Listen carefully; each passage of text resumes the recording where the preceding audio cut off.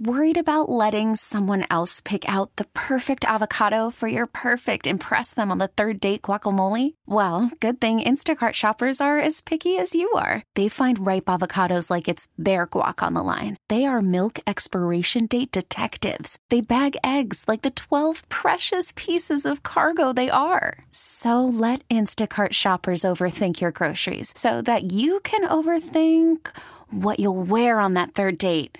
Download the Instacart app to get free delivery on your first 3 orders while supplies last. Minimum $10 per order. Additional terms apply. Right now on the AT&T hotline is the guy who heads up the basketball operations for the Boston Celtics, Danny Ainge. Danny, it's Dale and Michael and Jackie. How are you?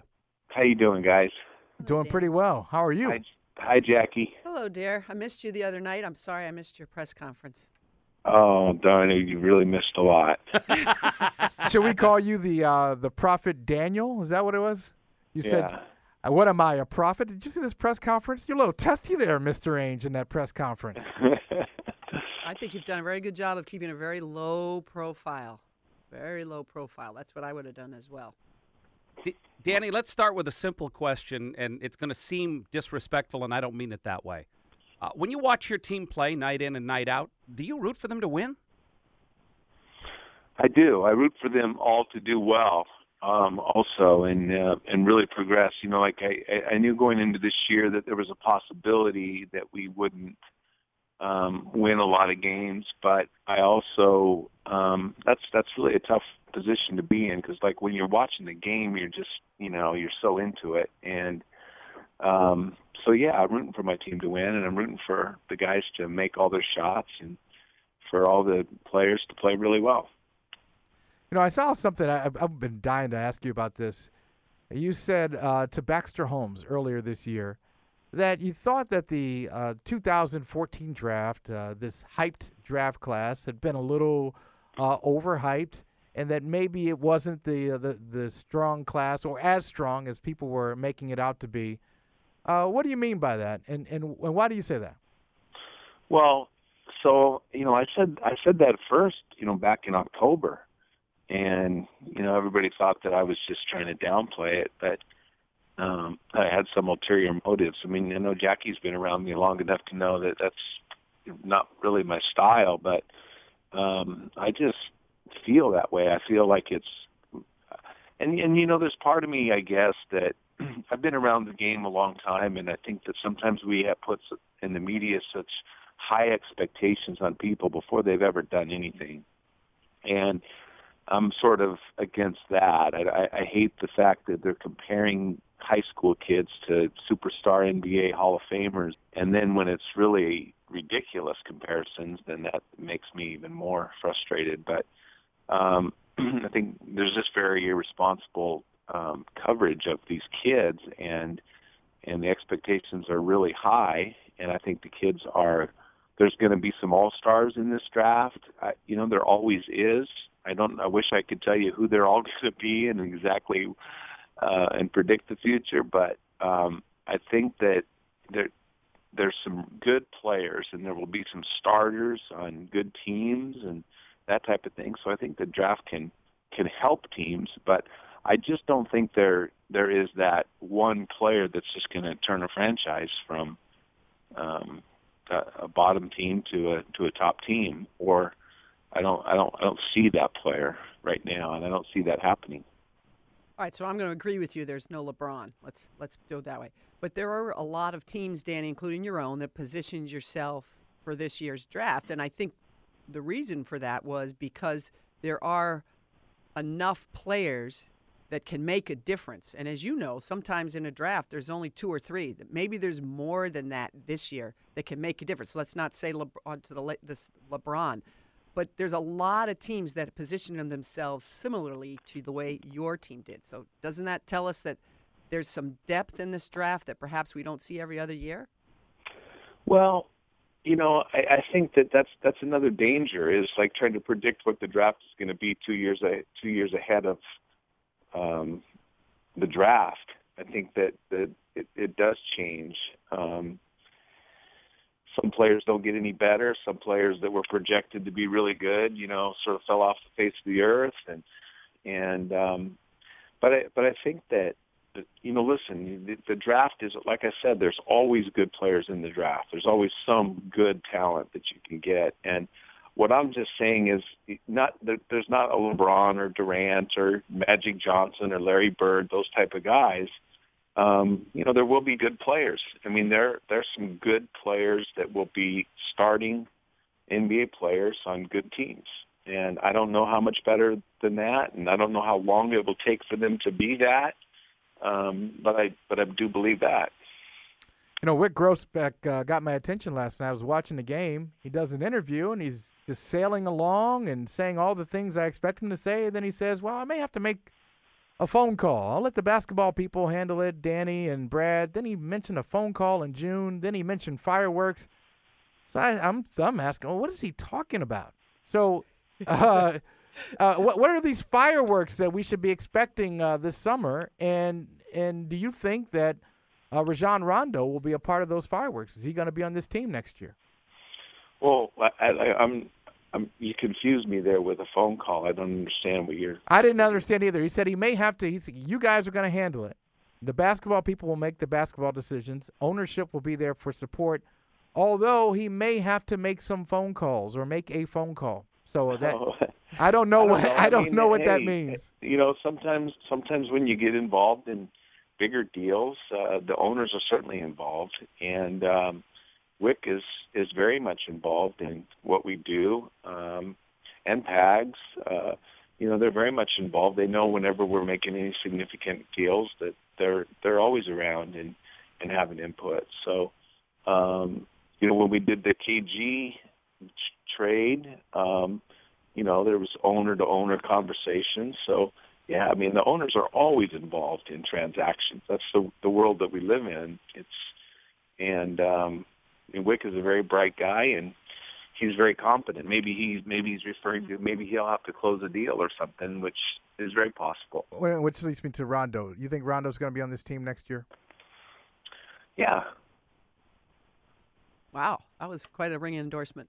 Let me ask you this way, Danny. I mean, I've said that like 1,000 times. Like every interview, everybody wants like a recon every day. I mean, you guys heard me say it last night. You heard me say it last week. You heard me say it last month. You heard me say it 6 years ago. Here, let me rephrase. Can I? Shall I rephrase? I'll be the attorney at rephrase. Let's redirect. So you made Rondo a contract extension offer. He declined to sign. He declined to take that offer. Made sense, right? Everybody understands why that makes sense. You knew when you offered to him that he probably wouldn't accept it because of all the parameters of the way it works.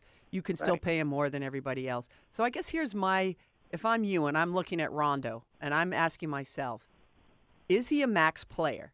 Now, I think he's a max player surrounded by the right people. But don't you have to sort of wait and see who he's going to be surrounded by before you make that decision? Well, I mean, like Jackie, you could say that about everybody. You could say that about every player. I mean, KG needed to be surrounded by the right people. Paul needed to be surrounded by the right people, and so did Ray Allen. And all three were max contract guys. But you didn't sign. You only signed two of them. But you only signed two of those. I mean, you didn't sign any of them, right? No, I signed all three of them because, I inherited Ray's max contract, and I signed KG to an extension max contract, right?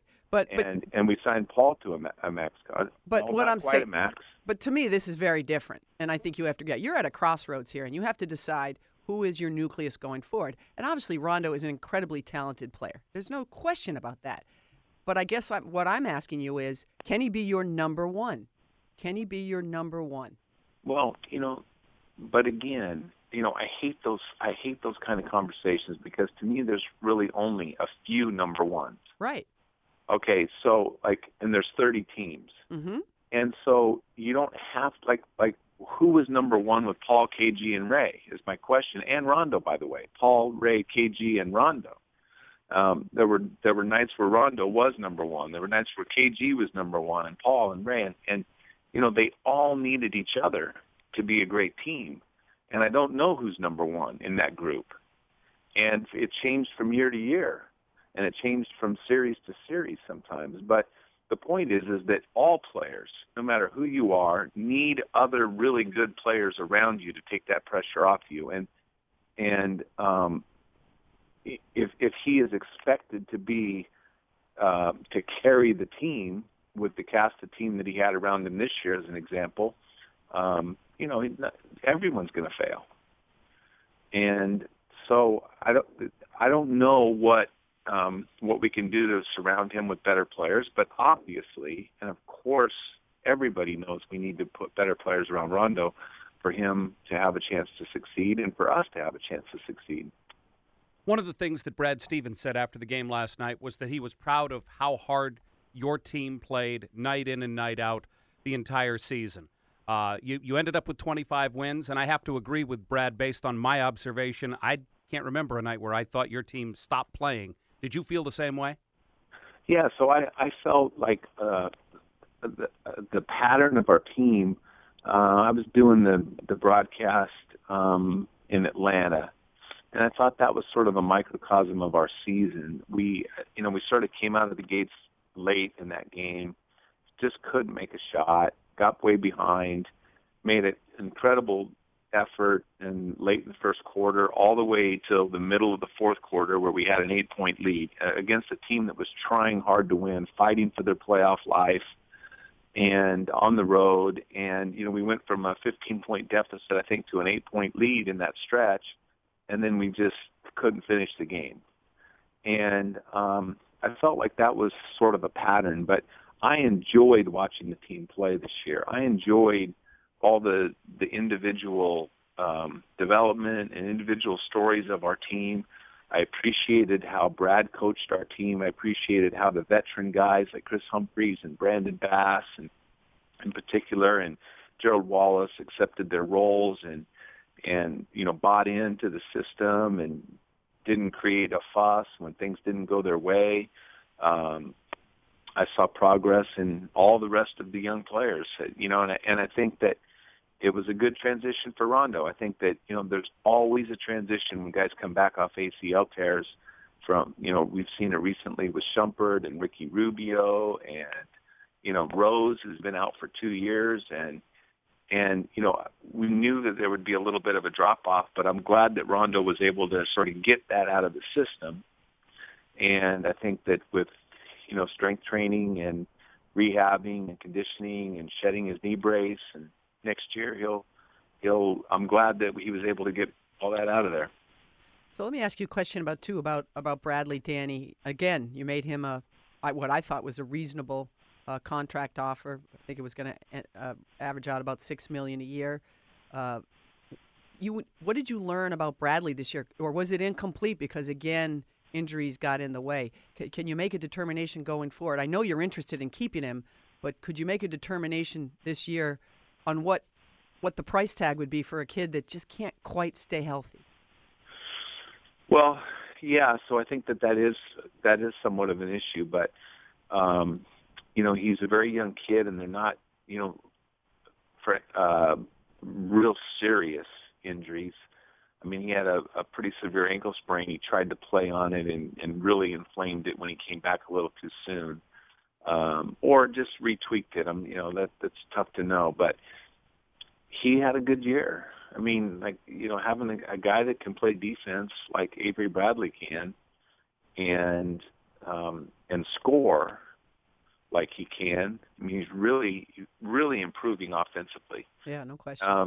Slowly but surely. I mean, his shot, he's always been able to shoot. People have always, Avery Bradley, from when he was 16 years old, he was a scorer and a shooter. But now he's increased his range. He's playing with a lot more confidence. He can shoot off the dribble. He's really improved. And, so I mean, like the only negative thing was he missed 20 games with that ankle injury. I want to ask you about just the progress. And I understand what you mean when you said you enjoyed watching the team this year, even though they won 25 games. It was not a good basketball team, but I think you're looking for increments. Okay, how did they improve here? Where were they in November as opposed to where they were in April? So the Celtics are statistically one of the 5 worst teams in basketball. And whether you think the best team is Miami or San Antonio, there's a gap between the Celtics and that top team.